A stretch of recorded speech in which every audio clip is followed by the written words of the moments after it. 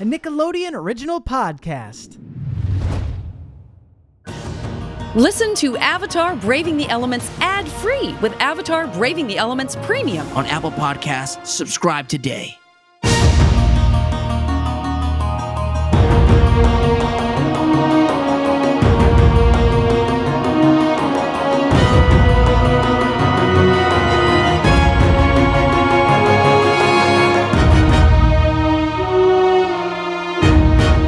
Hello, friends, benders and non-benders alike. Welcome to Braving the Elements, Nickelodeon's podcast about all things Avatarverse. I'm Janet Varney. And I'm Dante Bosco. And Varney, I'm going to have to immediately call you out on the fact that you've clearly decided to add a little detail to your wardrobe today in honor of today's Avatar episode. Yeah, that's right. Because I'm a dork. Yeah. It's as simple as that. Do you like my headband? Do you like my headband, Dante? I do like the headband, and I was a little jealous of it, and so I went out and got myself a hood. Yeah. As Zuko is hooded out in much of this episode. Yeah, I'm actually really glad. I can't believe that we both had the same idea to come in costume. I'm shocked. I'm glad that you like it. I'm glad that you are hooded. I hope that doesn't mean that you are off to collect a bounty hunter to seek someone, no. Hopefully not me. I'm wearing the headband because conveniently enough, we are going to be talking about episode 2 of book 3 today, the headband. See? Yes, but we're not alone. We're not doing it alone. We are very happy and to be joined by a friend of the podcast and the writer of the episode, ladies and gentlemen, Mr. John O'Brien. Hello. I am also incognito to go with you to the Fire Nation. Yes, we gotta be incognito. Complete with hat and sunglasses. Yes, you gotta be, because we can't let nobody know. I mean, I could go Right. there. What's ironic is Zuko could walk around Fire Nation all day long because I'm the prince of the Fire Nation. However, I choose to also go incognito. If I may point out, and I know this is rushing ahead to the very end, you don't want people to know that you think the Avatar might still be alive. I know. I need to just remind everyone, we haven't seen John for a minute. We had him on, and we very quickly came to realize that this is the person who created the cabbage merchant. Okay? I know. Could have been an eggplant merchant. Could have been a cantaloupe merchant. It's the cabbage merchant because of Can this. you give us a little background, a little inside track on that? I like to think that, he comes from a long line of people who grew an heirloom strain of cabbage, and it's all he knows. I don't know. I just made that up just now, so let's not. What writer magic? I would not. That's off the top of my head for cabbage. Cabbage. I wonder. I mean, I've met quite a few cabbage men, cosplayers throughout the years. That some come with their cabbage carts.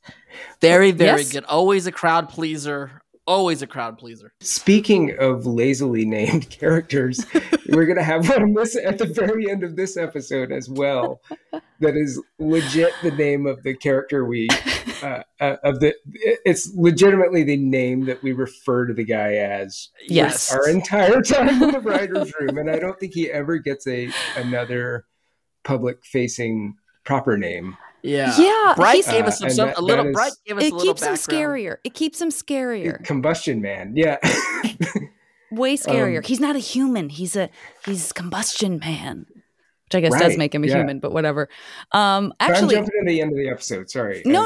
Actually, I'm really glad you brought that up because we happen to know from a recent chat with Mike and Brian that it was Combustion Man was born out of, if I may, the nuclear fallout of an idea that you had during the writer's retreat when you guys went to Santa Barbara for book 3. Do you remember what I'm talking about, my friend? No. Okay. Please tell. You pitched the idea of the Fire Sages working together and combining forces to create nuclear power in a destructive type manner. Wow. I don't want to I could be misrepresenting, but I feel like Brian said something like, Oh God, no. Yeah, that sounds like the biggest drag ever. And if I really did pitch that, then Brian was right to say that. And then he said Are that. we talking that mushroom? Are we talking about came- mushroom clouds here? Mushroom Clouds? That's what we're talking. But he said that what came out of that was the concept of combustion man, that there was still this idea of being able to like, very, very carefully direct your power and energy into essentially just destroying something with your mind. So that's why you pitch everything, right, John? That's why you come with your worst ideas to a retreat. Because they might turn into gold. Yeah. Because they might Sometimes turn into gold. alchemy happens and this terrible lead gets turned into gold. Yes. That made me feel good, because I feel like I've pitched a lot of bad ideas, and it is a reminder that, because this is a terrifying character, and he is someone that we never really find out that much about. Some of these characters we end up getting a backstory on, and we're like, oh, I guess there's a reason they are who they are, or now I can kind of identify with them. I feel some empathy for them. Nobody's doing that with Combustion Man. Not about Combustion Man. Yeah. Nobody's Combustion out to do Man, that. No. When I first saw him, I reminded me a little bit of He-Man or something like, or Ram Man in He. There's a character in He-Man called Ram Man, and I was Combustion Man, Ram Man. There you go. I don't know. That's just me. No, this is good to know. I'm trying to remember if I don't remember Ram Man. I'm gonna have to look that up. Definitely gonna have to look it's just up. a ram. He just rammed things. He was smushed powerful. him down, and he had a little lever. Exactly. Oh, I know exactly what you're popped talking up. about. I do remember Ram Man. Okay. Ram Man. The thing about Combustion Man is he. I mean, we only see him little in this episode, but when he goes in the future, he is OP. He is very powerful. He's very powerful. It's like, why is this guy not taking over the world? Why is he not Fire Lord? This guy can do a lot of things. We don't know how smart he is. Let's talk about that first, just 1 second. We don't know. Is he craving leadership? Is he a person who's craving leadership, or is he there to get the job done in the most nefarious way possible? Yeah, he seems like he's probably a follower, but a very powerful follower. He's your ace in the hole follower. Clearly willing to do what Zuko says. So Zuko is the prince of the Fire Nation. So Combustion Man. He's back in good graces. He's back. Yeah. This has good Zuko stuff in it, this episode. Actually, this has a lot. I didn't realize. It's my favorite scene with him and May, where they're just talking about how they don't hate each other. Can we get Oh my God, we better get into it. We got to get into it. Yeah, we got to get into it. Before we get into this episode, let's do just a big shout out to Giancarlo for joining us for last week's discussion of The Awakening. Oh, you guys had Giancarlo? Yes, I love that dude. Giancarlo, where Aang recovers from his mortal wounds, and Zuko's reunited with his father, and Katara and Sokka reunited with their father, and Team Avatar decides to hide out in the Fire Nation, letting everyone think that Aang's dead, which leads us to this episode of The Headband. Again, I just shout out to the titles, because The Awakening has so much gravitas. The name, yes, you know where I'm going with this. The name, The Awakening, is like, what are we talking about? Are we talking about the birth of a civilization? I mean, this is big stuff.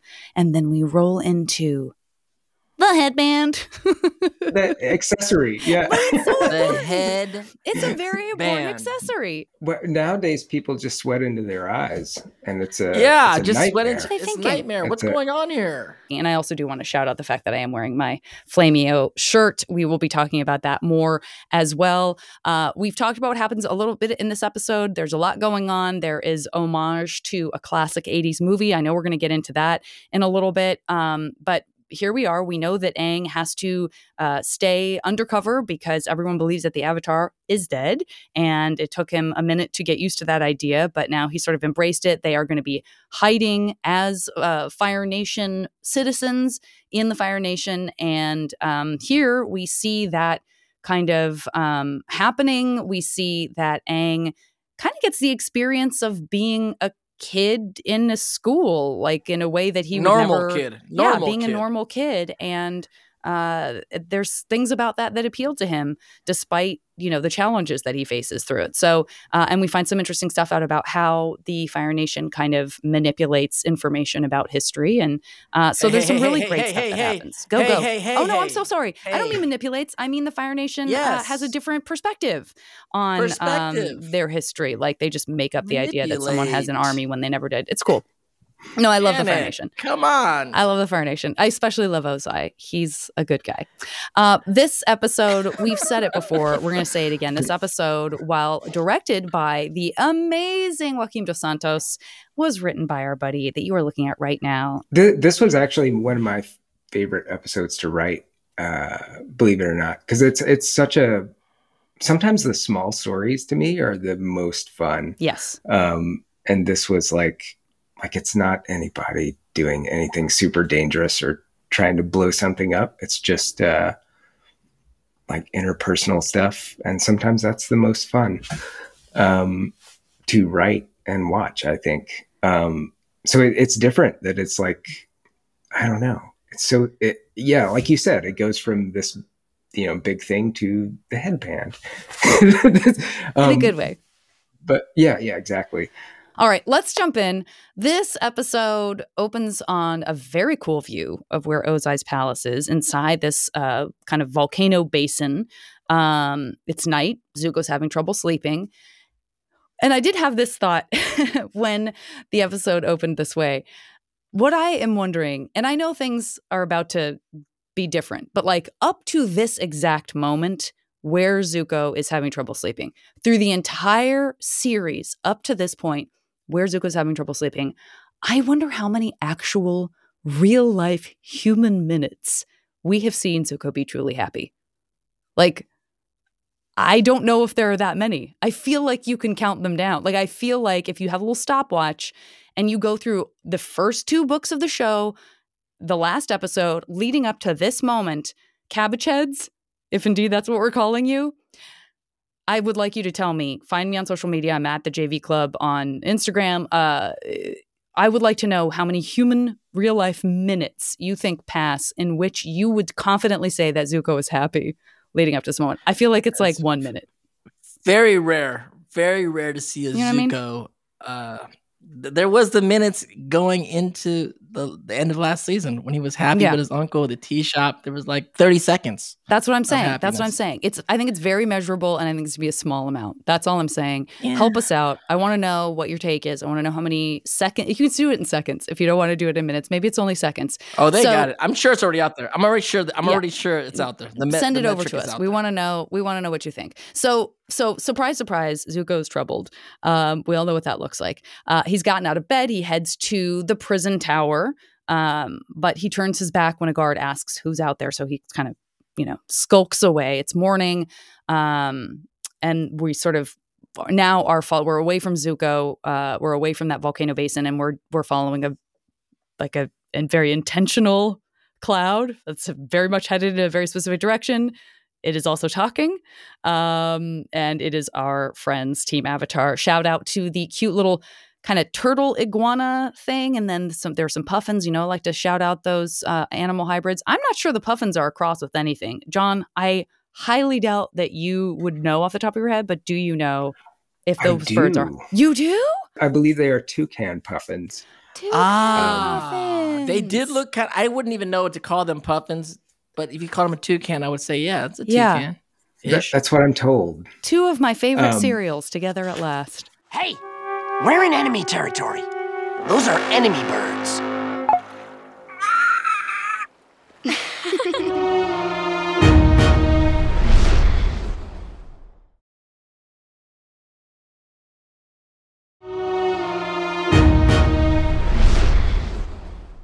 Of course, we said it before, the cloud is Team Avatar, more or less led by just a real covert ops version of Sokka. He does not want the enemy to discover them before they can safely move into a cave.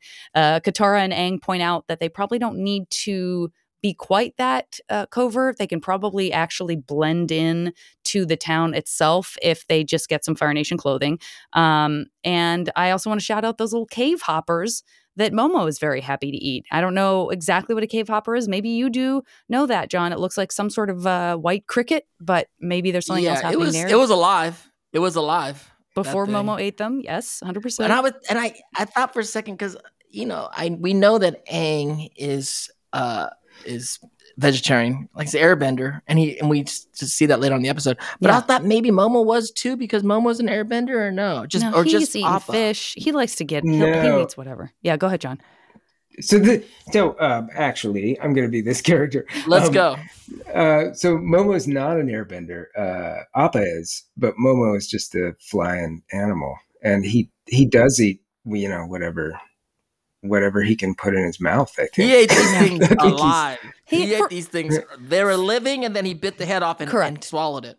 I would say for their questionable beginning, where I think Sokka wanted to eat Momo, they have actually a lot in common. They both are very hungry, and they like to fantasize about eating just about whatever food form they can. So like attracts like. That's all I have to say about that. So the gang is going to get a new wardrobe. I'm going to leave it to you, Dante, to take us into this next portion where we see that happen. Okay, so the gang, they sneak up on a building, and it's like, I guess it's a cleaning place, maybe a dry cleaner. I don't know. There's a lot of laundry drying on clotheslines. The steam pockets coming from the ground. I don't know. Is it a laundrette? There's a lot of clothes hanging, John. I had a lot of things going. I was like, maybe it's a laundry. I don't know. Or is it just a house? Guitars. It could be. Who knows? Oh, Brian's going to tell us right now. Nation?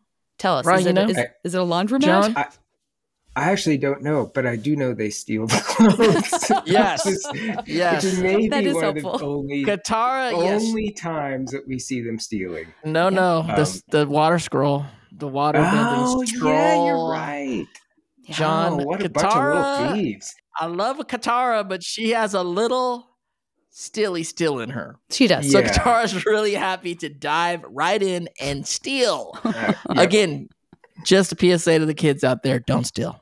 Stealing is not good. Don't steal. Definitely don't steal from pirates. Yeah. And also dry cleaners. Don't steal. You don't need to do that. Okay. Thank you, Bosco. But if you're in an enemy country where you might die if you get caught. I mean, still a little bit. Still a little bit. Yeah. Everyone is taking things. Aang's got a new headband to hide his arrow, which we find later out. Which we later find out is a belt. Which that's cool. And Toph's debating whether to wear shoes, and she figures it out that way. Let me just pause for 1 second. Yeah. The beauty shot of Katara in the Fire Nation wardrobe. I would like to say she looked very nice. Yeah.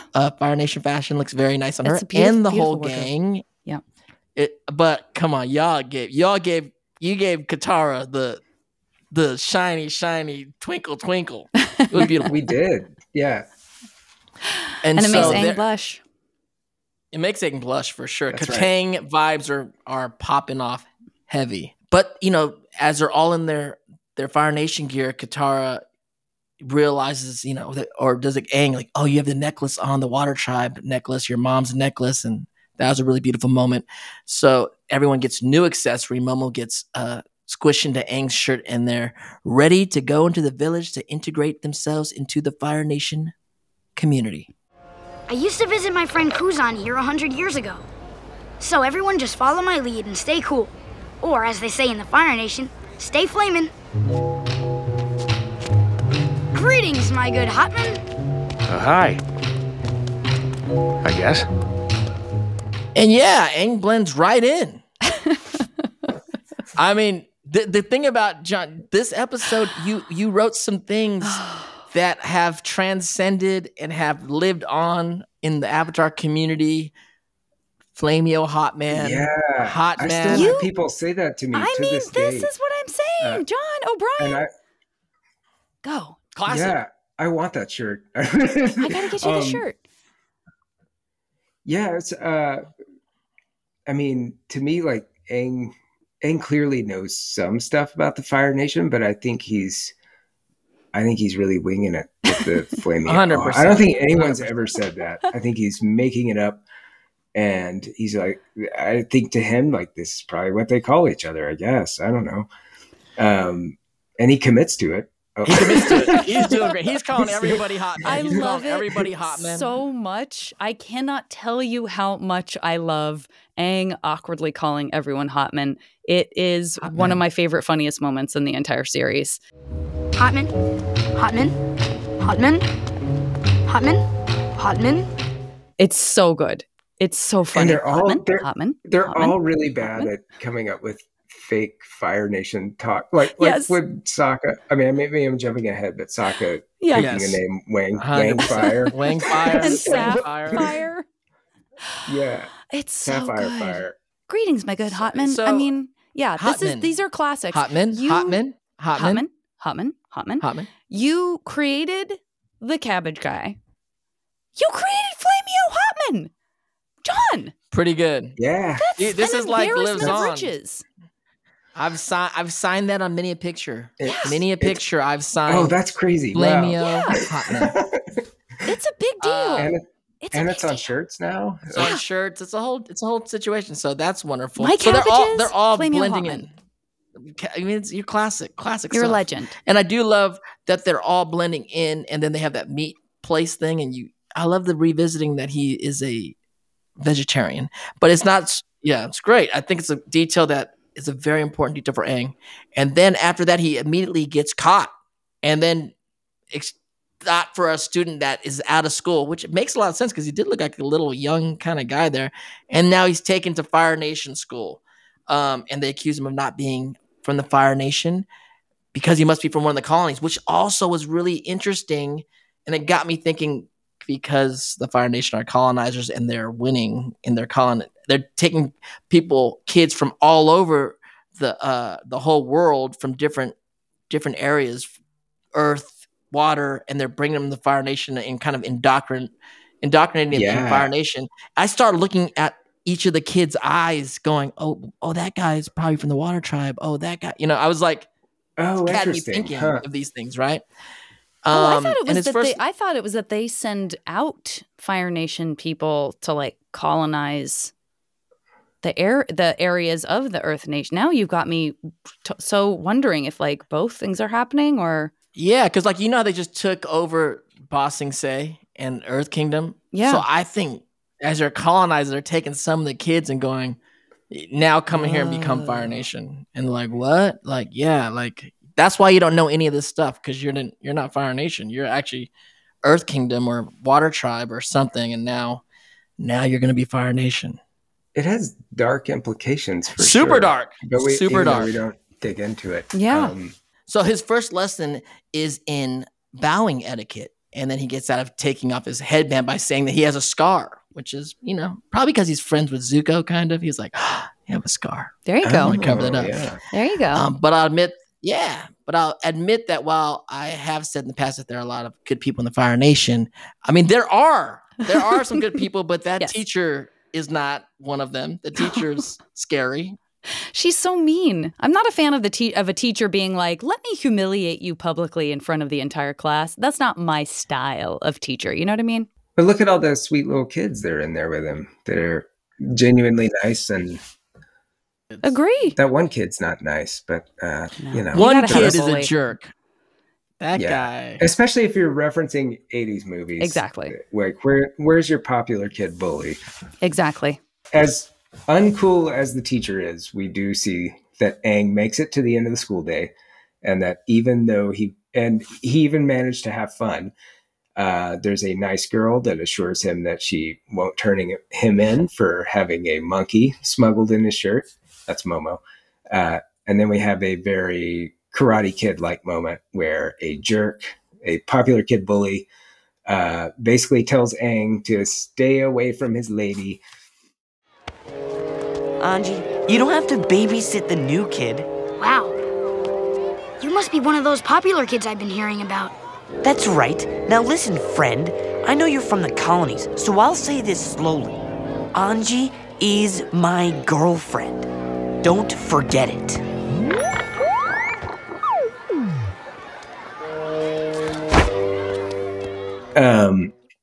Aang's not bothered, and pretty soon he's made some new buddies and seems to be having a pretty good time just doing the thing he's never gotten to do, which is be a regular kid. like he tells Sokka, you don't know what it's like. You get to be normal all the time, which is kind of a nice dig.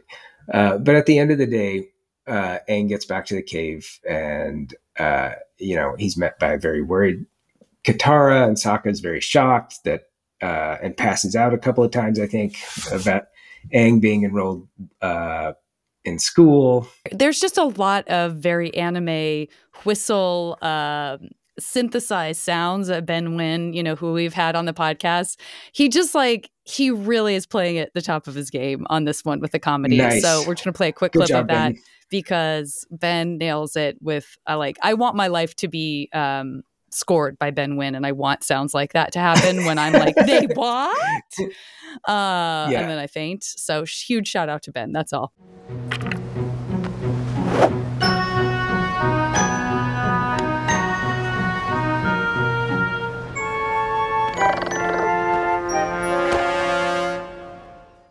Great job, Ben. Zuko sneaks into a Fire Nation prison tower, makes the guard promise not to tell anyone that he's been there. I was kind of surprised. The guard just kind of immediately respects him and doesn't treat him as this fugitive prince that he is. I'm back in the fold, John. He's like, Zuko's back in the fold. And that guard wilts like a week-old daisy. He does.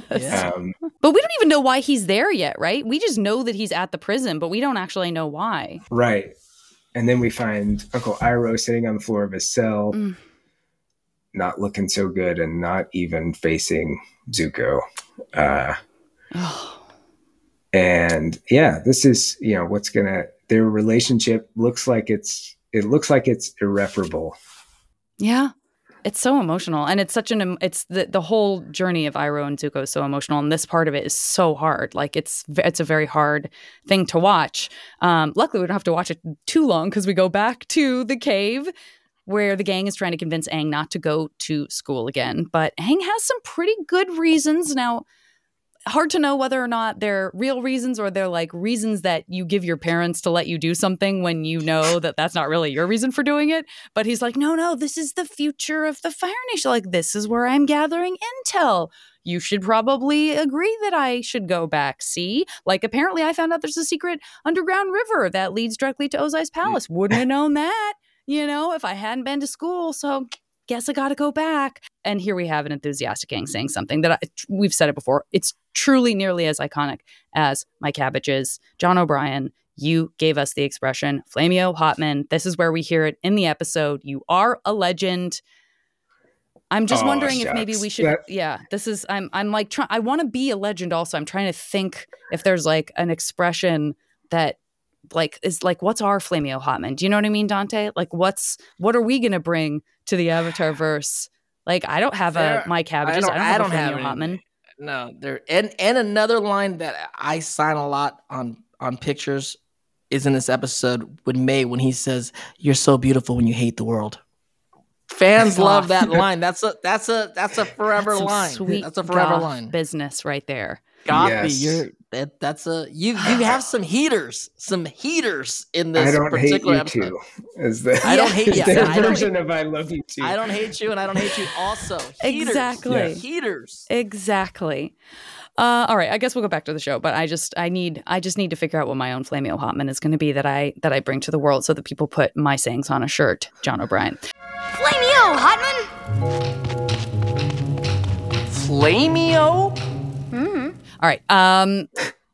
So we do go back to the prison. Zuko is basically just outright blaming Iroh for his own situation. Not my favorite moment. And Iroh is, as we said, he kind of was wanting his help too. He kind of was wanting his help a little bit. He's like, I want the help. I came for. Then he's like, you're not gonna talk to me. Then he starts blaming. I'm not saying it's cool he's blaming. I'm saying he first went with love and kind of, Okay.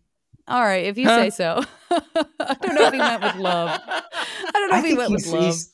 He's trying to justify him turning on his uncle. Yeah. Right?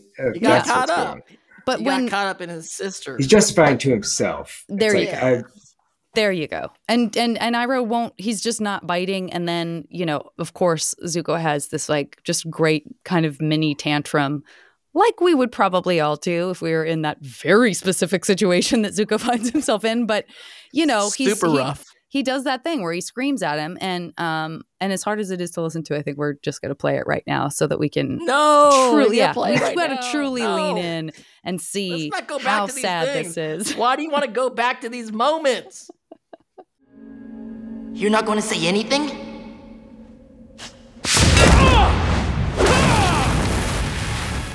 You're a crazy old man. You're crazy. And if you weren't in jail, you'd be sleeping in a gutter.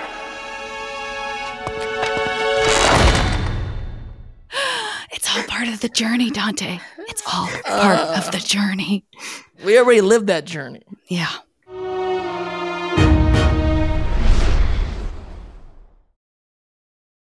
This episode is made possible by PwC. It's getting hot out here. Moving the mercury can help move your business. PwC helps turn sustainability theory into real-world action. Reduce your carbon footprint while increasing transparency in net zero commitments. Start with reporting to identify your climate risks and reinvent your business. Create a more sustainable business and a stronger planet. It's all part of The New Equation. Learn more at thenewequation.com.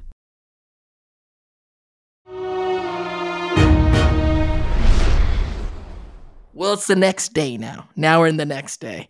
And we're back at the school where Aang is struggling to keep up with the Pledge of Allegiance to Lord Ozai, which is actually called the Fire Nation Oath. Yes. Anybody want to say it with me? Anybody want to Okay. say it with me? Let's do it.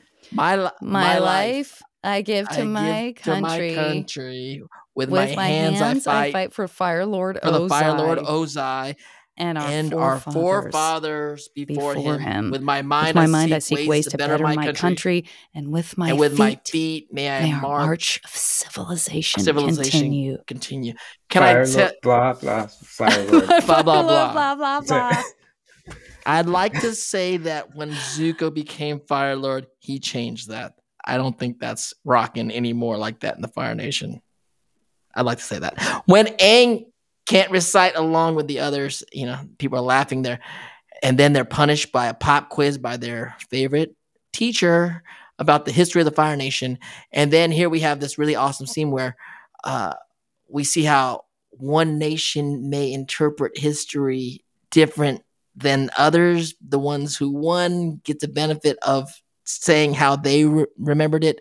And then Aang, he actually says it the way he remembered it. And then the teacher's like, well, if you were there 100 years ago, maybe you didn't. And I love just seeing Aang like, I was there. I know exactly how it went down. But yeah, we're not saying that not right now. Yeah. So he actually understands the whole Sozin and the air nomads and how he was there. And so for sure it's played out for comedy here, but also, it does explain to everyone how history is built. The winners, the spoils of war is they get to write the history. The winners get to write the history, like it or not. Anyhow, past the distorted history lessons, we get to the music portion of the show, and we get to see now Aang in music class, and he's playing a what is that horn? What's that horn? A Sungi horn. Is that a real horn? I don't think so. It's an invention. I mean, visually, it might be based on a real instrument, but okay. But we might have seen this before. Sungi horns. Oh yeah. It was invented. It's an invented instrument for the Avatar verse, and it was actually based or represented by the Armenian duduk. Duduk. What? Yeah. So cool. So when you see or hear something from the Sungi horn in Avatar, you're actually hearing a duduk. Duduk or duduk? We're going to have to ask Jeremy. We're going to have to ask Jeremy when he comes back. Jeremy, is it duduk he'll give or us is it pronunciation duduk? lessons. Yeah. And Anyhow, speaking of, I love that he's an airbender playing an air instrument. I did absolutely not think about that. That is an amazing observation, my friend. And I do want to say, I did write Jeremy when I was watching this scene to say, like, I always love in movies or in shows when a band is intentionally bad and you sort of imagine the like very well-trained and musicians that they have in a room as they're recording the soundtrack for something, and they're like, and now you need to sound like garbage. Like, that just really tickles me. So I wrote him and said, like, did you have a room full of like these amazing musicians that you had to sort of go, no, worse? No, it needs to be worse than that, even worse than that. Sorry. And he said no, that he himself played all of the instruments for that scene. Amazing. And that he was terrible at them. So in that case, it really was just truly very easily accomplished. He's like, I really didn't have to do anything because I did not know how to play them well. And that's why they have the sound that they have, which I love.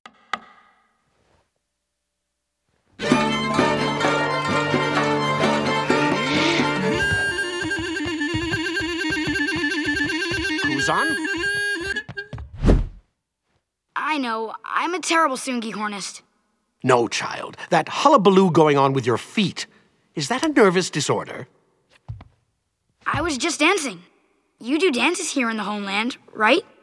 Not really, no. Dancing is not conducive to a proper learning environment.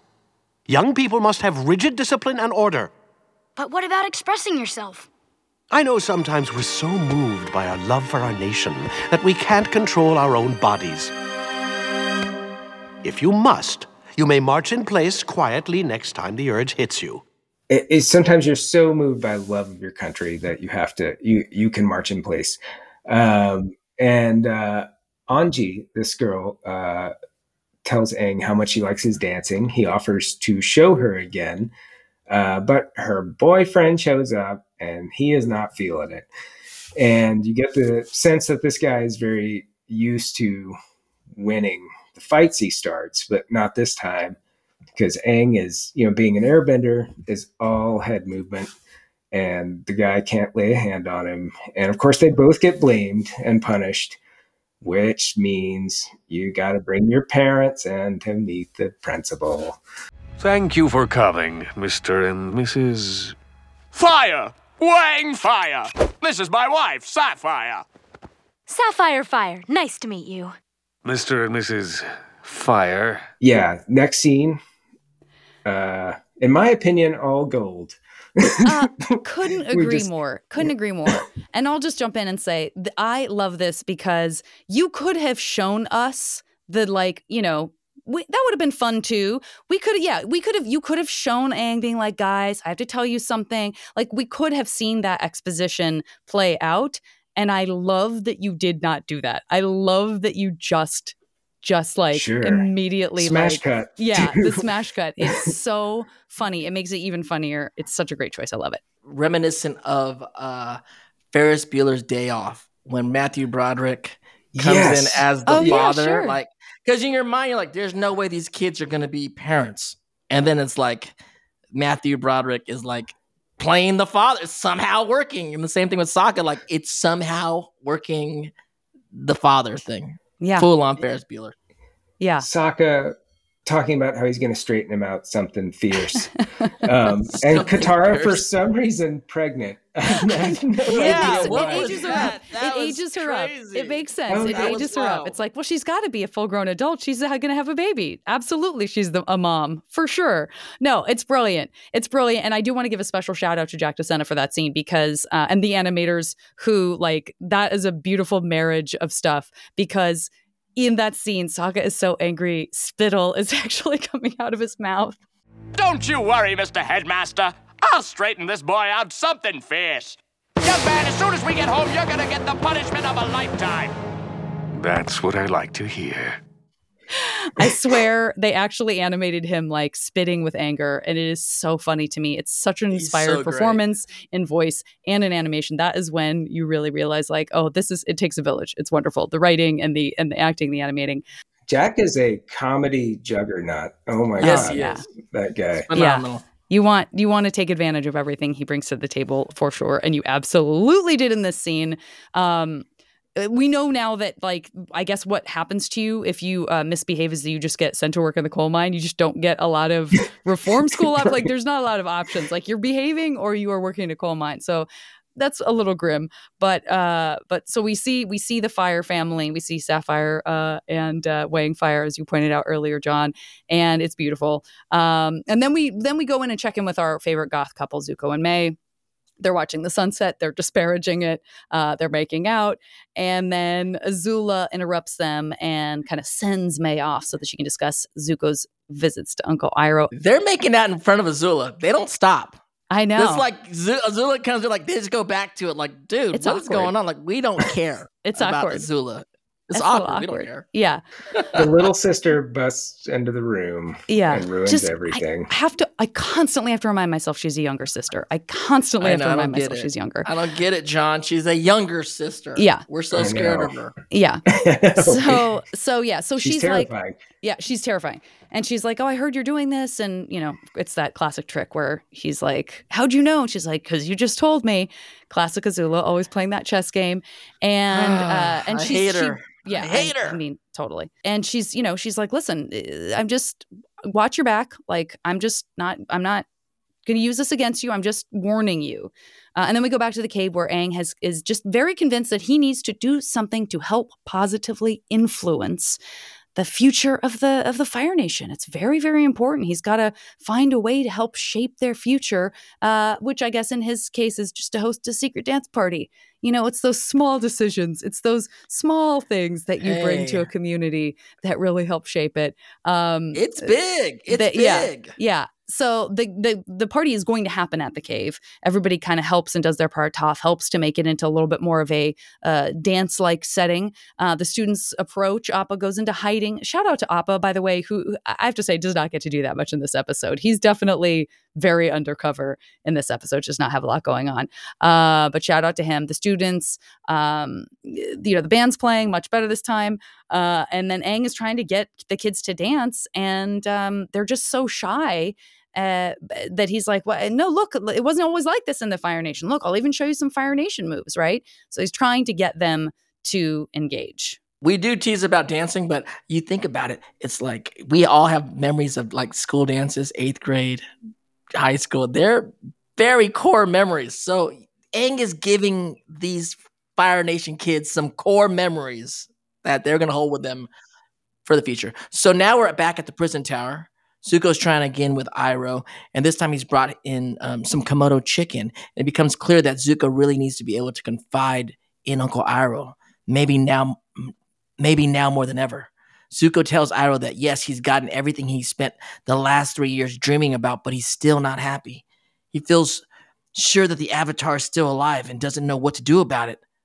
But Iroh remains silent, so Zuko busts one of his classic petulant moves and just storms off. But his heart's not really in it. I mean, he does it because he's playing it out because he's Zuko. But I don't think his heart's really in it. And then as the scene ends, we see Uncle Iroh is crying. Like that one tear from Iroh is like, and it makes everybody feel guilty. We're so guilty, right? But now we go back to the dance party. We go back at the dance party where Aang finally gets the kids to start dancing. And by the way, Katara doesn't seem to love Aang's dancing with Onji too much. There's a little vibe going on with Onji, and I don't even know what Onji's doing with the jerk guy. She needs to figure that out. I don't know. Yeah. She is cute, though. It's an 80s trope. We don't know why these girls are with these guys. Yeah, like what's going to say something to your guy? What's going on? And then we see some pretty sweet hip-hop moves in there. We see a lot of different men. I love seeing the one guy that's always at the club that's dancing super hard, but doesn't really know what he's doing, can't really control his body too well. Yeah. You gotta have that's him. Good. It's the vibe is like, I'm with you. You're not doing good, but you're doing the best ever. Yeah. But you captured that guy perfectly. I love that. Expressing himself very well for someone. Yeah. Just dance. Go for it. Dance like no one's watching.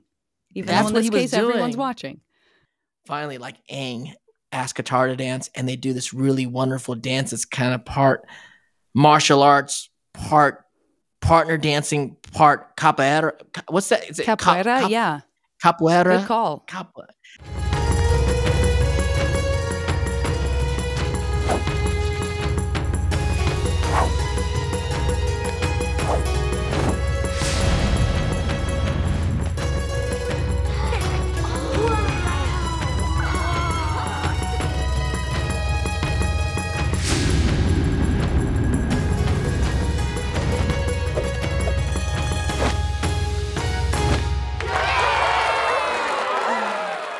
unfortunately, in comes the team of bad dudes by does that have a name? The Johnny guy?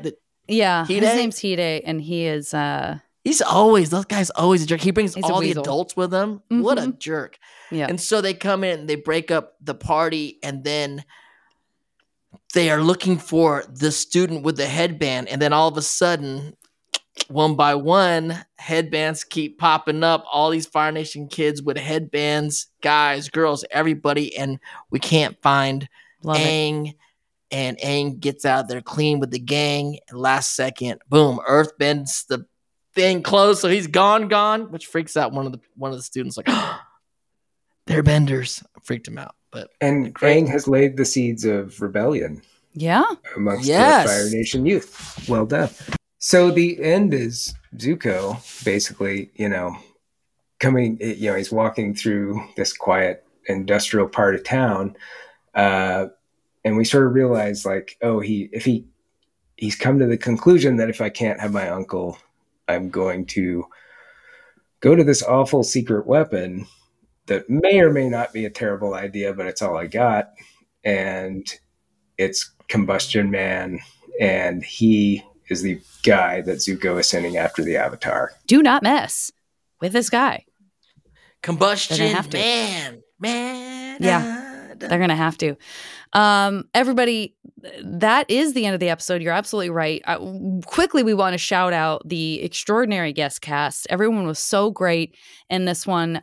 Jean Sakata as Mrs. Kwan. We have Tinashe as Anji, Matthew Underwood as Hide and the little timid kid. Noah Luke is Shoji, the little kid that he becomes friends with. Jim Ward is one of the headmasters, is the main headmaster, and then Phil Proctor is that kooky music teacher. But everyone did such a great job as all of those roles, and really brought everything to life. And it's wonderful. It's wonderful. We'll talk about it more when we have Kisu with us again, but all the dance in this is really thoughtful, and there's just like some kind of overlap with these different, you were talking about it too, Dante, the different forms of martial arts that are being incorporated. Capoeira. Yeah. Capoeira. And so we know that it's the band. We now know it's the belt from the school uniform, which is why all the kids are able to like quickly, put it on to help Aang make his escape. But one cool thing is that he's wearing the belt upside down, which kind of makes it look more like his arrow, which I think is cool. Yeah. So we talked about our hybrid animals. Thank you for clarifying the toucan puffins. This is why we have the experts on the show. We forgot the hippo cow. Oh, we're going to a meat place? Come on, Aang. Everyone here eats meat. Even the meat. You guys go ahead. Oh yeah, the hippo cow. Even the meat eats meat. The meat that eats meat. Yeah. Yes, the hippo cow, the meat that eats meat. The meat hippo eats meat. He's terrifying. Cow. Yeah, he's a terrifying cow. Cows in our world don't eat meat, but do hippos eat meat? Not really. But this one does. That hippo cow when might you put get the mad. two things together, he might get mad. Creates a hunger for meat. I understand. They don't have mad cow sense. disease. They don't have mad hippo cow disease out in the Avatarverse. It just makes sense now. We got to talk about most valuable bending and non-bending. This is an interesting episode because we're not seeing a ton of bending. It's not a bending heavy episode. What are we talking about? I mean, are we talking about Toph moving the walls so that they can make their escape? Like, what else? What else do you guys think? There's also the cloud. The cloud. There's a talking cloud. Always important. Traveling incognito. That's all the bending that went on in this episode. I don't think Zuko does one fire bending anything. Yeah, he's too busy smooching and. He's yelling. He's kiss bending. He's kiss bending like a teenager. He's tantrum bending when he's visiting a lot of Iroh. tantrum bending. Great tantrum bending. I feel like, the cloud I think is great. I guess I personally will vote for. I'll put my vote in for Toph. Getting them out of there by being into Toph because I like to get away. Yeah, the Toph thing. We like a good getaway. What about most valuable non-bending? That's another question. A lot of good things. A lot of good things. Maybe the dance. Maybe Aang and Katara's dance. I think the dance. I love for Katang shippers out there, it's definitely the dance. It's a great dance. It's a great dance, and it ties up with the homage to Footloose in a lovely way. and it's beautifully animated. I'm very comfortable with that. I think that's a great, valuable non-bending moment. Good. It's laying that groundwork for more Katang vibes. I love it. I agree. And there's, of course, Azula trapping her brother into saying what he did without doing it. She's so good at bending and non-bending. She's terrifying in everything she does. We already gave her Machiavellian ways too much of a shout out last episode. Let's give it to the dance. We're gonna give it up to the dance. Or the non-bending. I'm just gonna give it to Katara in the Fire Nation outfit. Just that moment alone. Also great. Non-bending moment. Also great. Pretty spectacular. Yeah. Also great. John O'Brien, thank you so much for doing this episode with us. This was amazing. This was super fun. You're a legend. Yes, you have to come back for more of your episodes because it's so fun hanging out with you let's do it. Getting some tidbits from you. And look at the magic that you have written in this episode alone. Flamio Hotman. Yeah. You're so beautiful when you hate the world. I hate you. I hate you too. Like there's these things that are just in the zeitgeist of what is in the world, and I love it. We're excited about anything you're working on, and can't wait to hear more as we find out more. So thank you for doing this.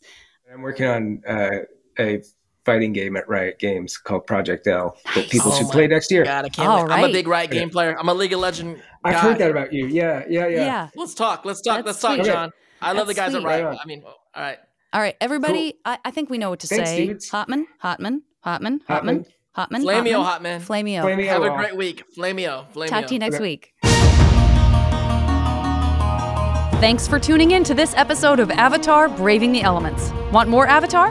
Follow the official Avatar Braving the Elements account on TikTok at Avatar Official Podcast. This podcast is hosted by Janet Varney and Dante Bosco. The theme song was composed and produced by Jeremy Zuckerman. Audio production and editing was provided by Zeke Rodriguez-Thomas and Mindjam Media. Avatar Braving the Elements was executive produced by Lynn Keston-Sessler. Produced by Lisa Summerscale-Steeler with consulting producer Janet Varney, with production support from Kira Chow, and special thanks to Avatar Studios, Garrett Beltis, and Danielle Pretzfelder-Demchik. Trademark, copyright, and phonorecord 2023 Viacom International Incorporated, all rights reserved. This has been a Nickelodeon original podcast.